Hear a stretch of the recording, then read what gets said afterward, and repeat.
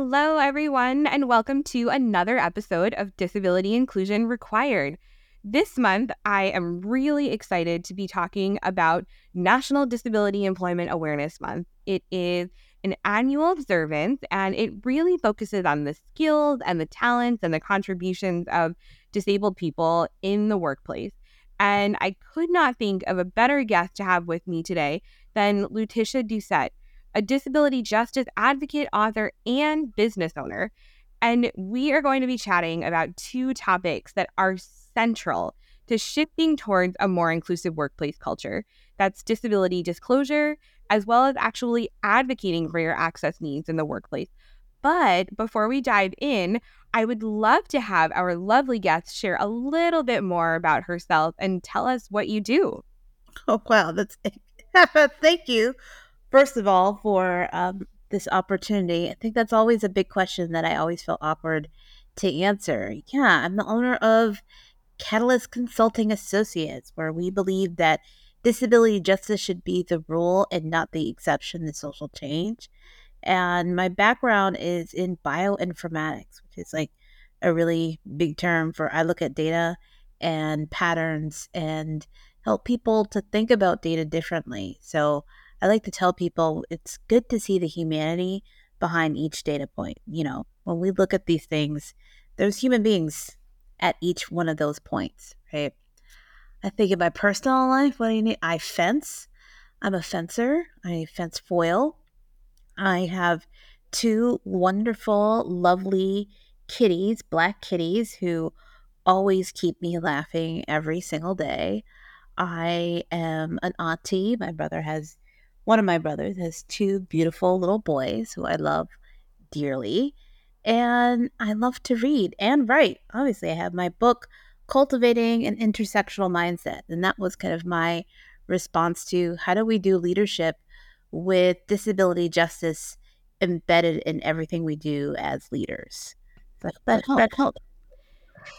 So I have to say, I think you are one of the coolest people, and only cooler now that not only are you into data, but also into fencing. I feel like that's just a very fun combination of interesting things. And so we should probably be best friends, but I'll save that for another podcast episode.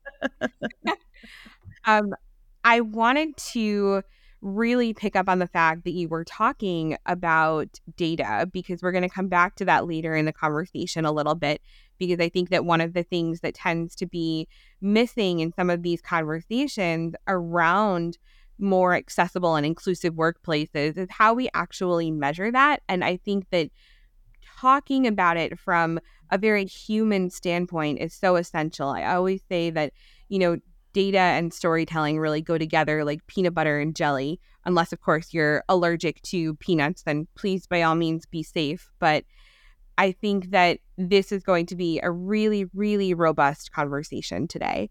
But I want to back up a little bit first, because the theme for National Disability Employment Awareness Month this year, and I'm probably going to shorten that to NDEAM, just to speed things along, is advancing access and equity. So that is obviously essential to creating a workplace environment that works for everyone, but it's also a really broad call to action. So before we dig a little bit deeper, can you tell us what an accessible and equitable workplace actually looks like from your perspective?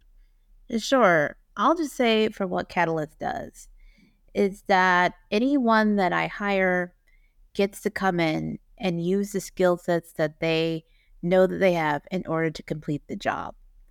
They don't have to do reasonable accommodations in my business whatsoever, because I know different types of disabled people exist. So I really work hard to make sure that everything that we do is as broadly accessible as possible. So even when we release reports, there's a plain language version, there's an audio version, there's the kind of fancy CEO executive version. There is always like a visual version, thanks to Inky Brittany for all the work that she does for my business.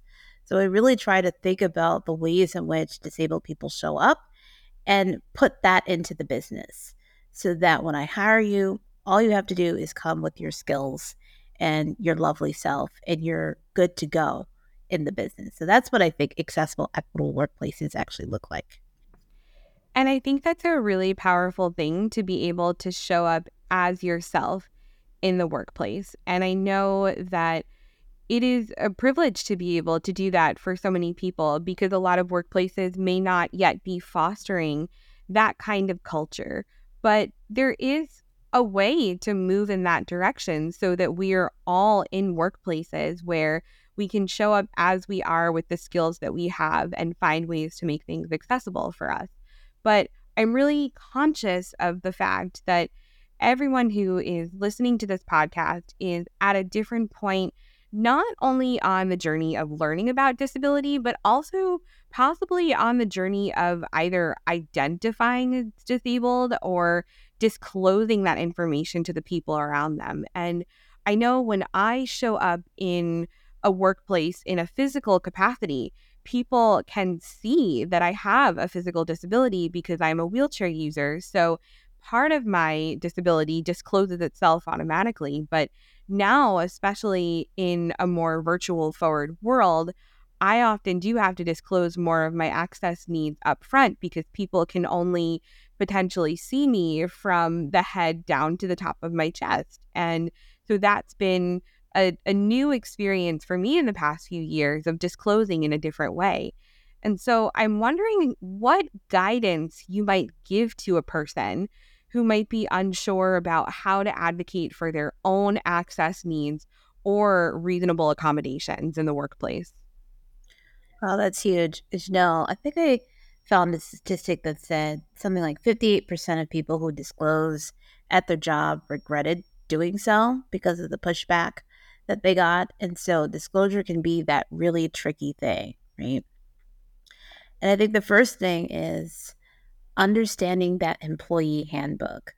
And I know that seems to be a departure from what a lot of other people say, but a lot of your rules, guidelines, expectations, etc., what the company is actually offering you is going to be in that employee handbook. And so you got to know that front to back, as well as understanding the ADA, how the ADA works when it comes to complaints, etc.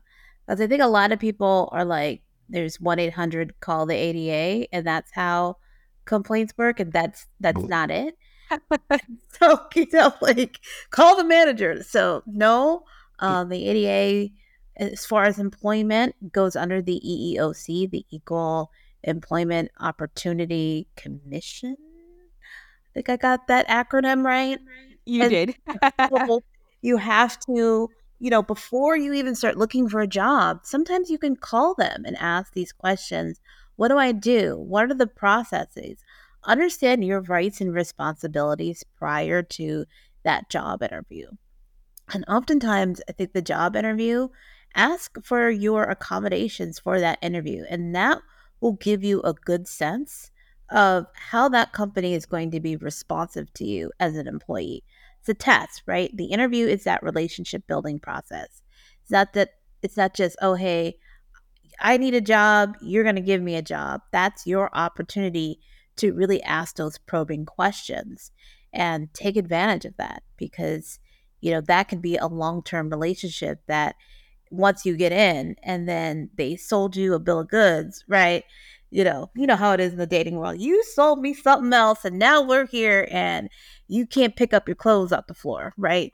So you really have to kind of document and document and document. I think those are the best ways to protect yourself as a disabled employee.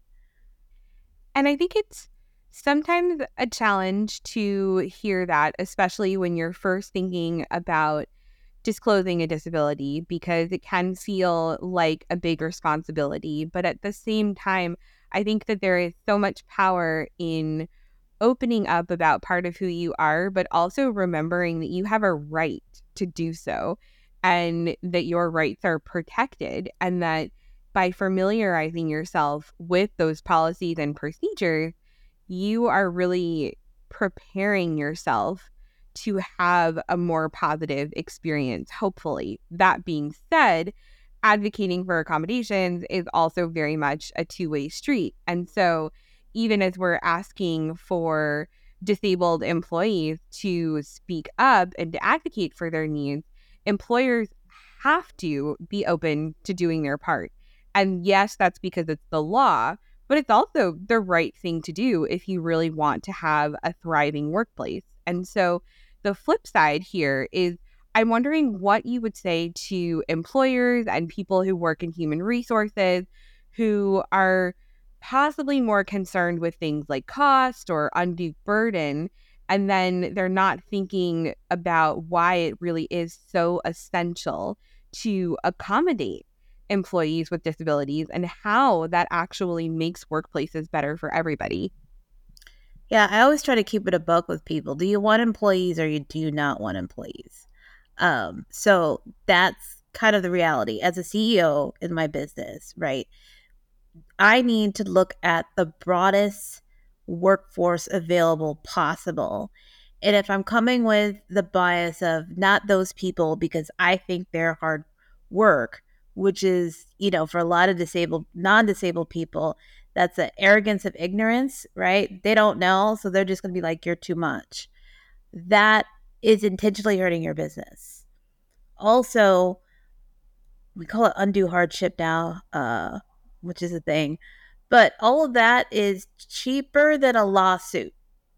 So if you don't have the time to waste on lawsuits, the thing that you need to do is the equitable thing, right?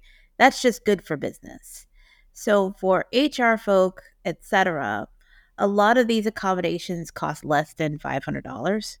So it really isn't that big of a deal. A lot of it should just be part and parcel of your business practice, but also the ROI, the return on investment on inclusion, is quite large for businesses. So I think it's for every dollar that you spend on inclusion, especially disability inclusion, you get $2 back in your business. So it's not, I feel like, the right thing. It's more like a charity model, but moving towards the business model of I want the best workforce available to me in order to get the job done. That is why you got into business in the first place, right? That's why you want to grow your business. So therefore, in order to do that, your business needs to be structured in such a way to make sure that all employees are showing up as they are, ready to go. And that's part of the business contract, the business employee contract, right? I have jobs. I say that I am a space that is going to be for you to thrive and give me your skills and talents. And the employee says, I have the skills and talents. And therefore, we've entered a contractual relationship in that way. So when businesses are not abiding by that explicit contract, you're reneging on that contract. And that, is not good for business. I have heard conversations both about it being the right thing to do, and I've heard the business case. And I've never heard the business case put quite like that before. And I really appreciate that perspective because absolutely you are entering into a contract in which both parties have obligations to fulfill. The employee has skills to provide, and the employer has to provide an environment in which the employee can provide those skills. And so I'm really appreciating the perspective that you provide. And also, you're absolutely right about how if we talk about it being the right thing to do, it can get into the territory of the charity model of disability, which is essentially just giving an opportunity to someone with a disability out of a sense of obligation or pity. And disabled people don't need pity. Disabled people need opportunities like everyone else because we live in a society where working is essential to our survival. And I can get into a whole conversation about capitalism, but I'll save that for another day. I mean, the reality is that we have an obligation as a society to ensure that everybody can thrive in the environments that they're in.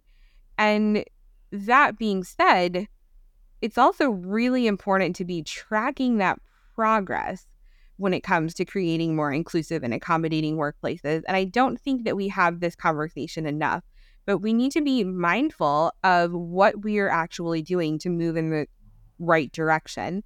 And because you have been absolutely wonderful and at the ready with so many data points already, I'm wondering if you could share, as organizations are creating roadmaps to move ahead toward access and toward equity, like the theme of National Disability Employment Awareness Month says, are there metrics? Are there ways to measure progress? What would you advise our listeners?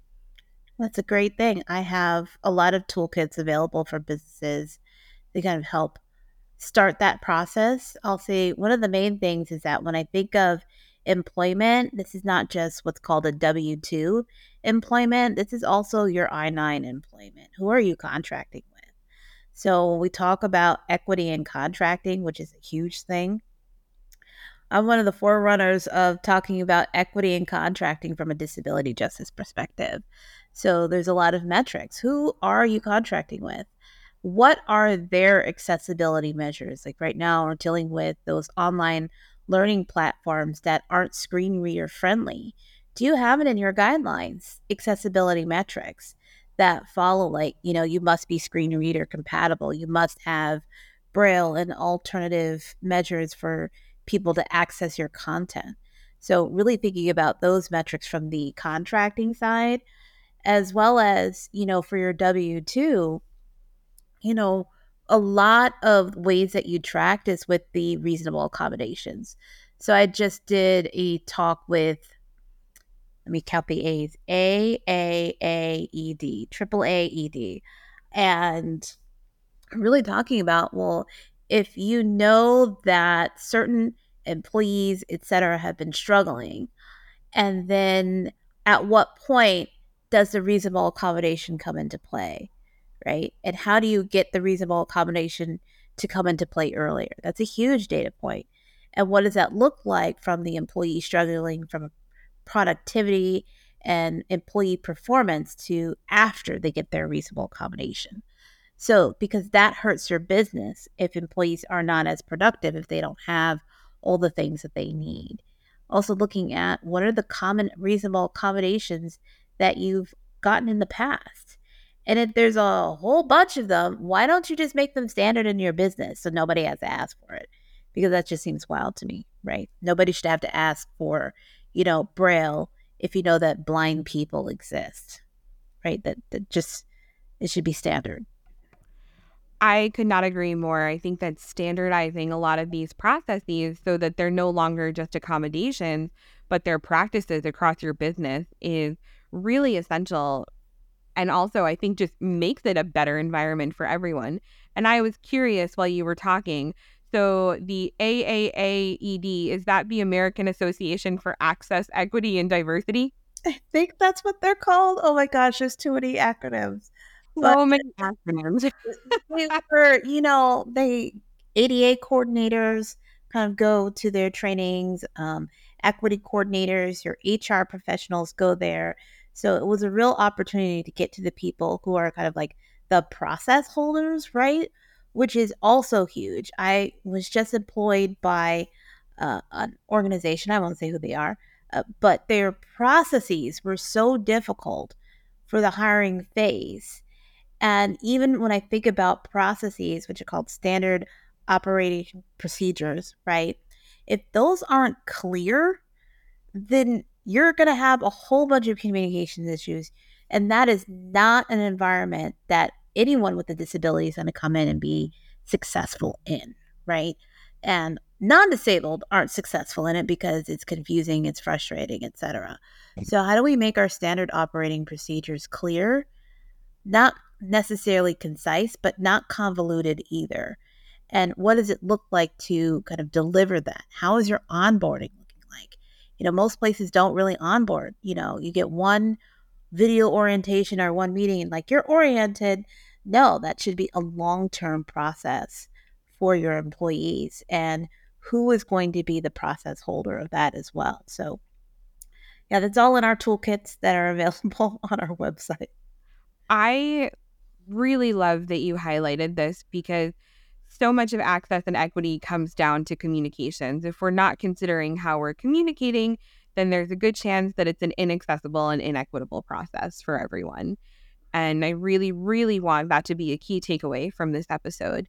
And I also am wondering if we could focus on more of a key takeaway for the philanthropic sector specifically, because one thing I always try to tell people and emphasize as much as I can is that disability is not a niche issue, that every issue is a disability issue because every issue impacts disabled people. And I will say this over and over and over again until people get it. So I always like to ask my guests for their call to action specifically toward how we can move toward equity and inclusion, specifically in this case for the workplace. But what do you think it is that needs to happen across philanthropy to ensure that we're moving in the right direction towards disability inclusion? And what is it that you would like to leave our listeners with? So this can be either for internal operations for foundations and philanthropy serving organizations. It can be ways to support more inclusive workplaces with grant making. I'm really interested to hear your thoughts on this. I guess my snarky version is, do your dollars make sense? Um, I but love that. who are you again? And that's that contracting thing. Who are you giving your dollars to? But, as someone who has tried to get so many of these grants from foundations, it is extremely frustrating. I don't know what the bias is against, LLCs is within the philanthropy world, but this idea that I need another organization, specifically a nonprofit, to help manage my money is insulting. And also to make it seem as if they can do a better job at managing my money than I can is doubly insulting, not just as a disabled person who has managed my funds for the vast majority of my life, but also as a CEO who has systems in place to manage their funds. So, what is the need of a fiscal sponsor or a fiscal intermediary when I know how to manage my money on my own way, right? If I can receive funds without a fiscal intermediary in every other aspect of my business, why do I need it to access philanthropic dollars? That makes no sense to me. And it is a layer of paternalism and ableism that I don't know what the rationale is that still exists in 2023. Because from what I see, that a lot of these nonprofits don't manage their money better than I can. So that, and then that leads to an extra barrier for, especially as a Black disabled owned organization, to be able to access funds.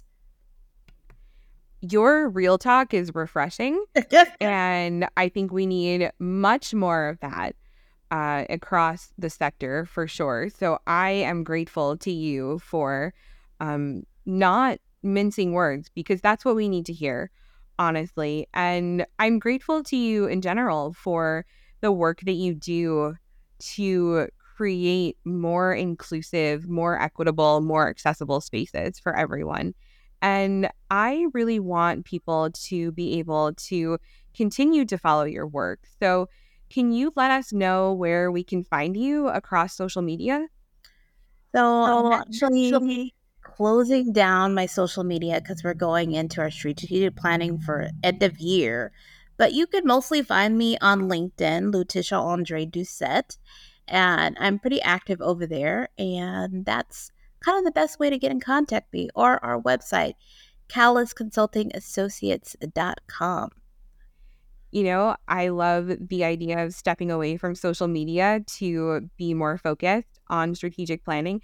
And I also got to tell you, I'm kind of a LinkedIn nerd. I find it pretty fun. So I would say that's one of the better social media platforms to go find you on. And I follow you on there. So I know that you are just as real on there as you were here. And that's something that I very much appreciate about you.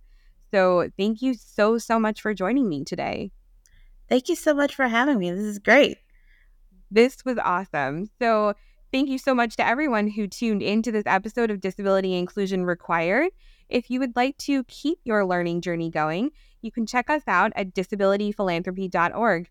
Until next time, I'm Emily Liddell. Bye!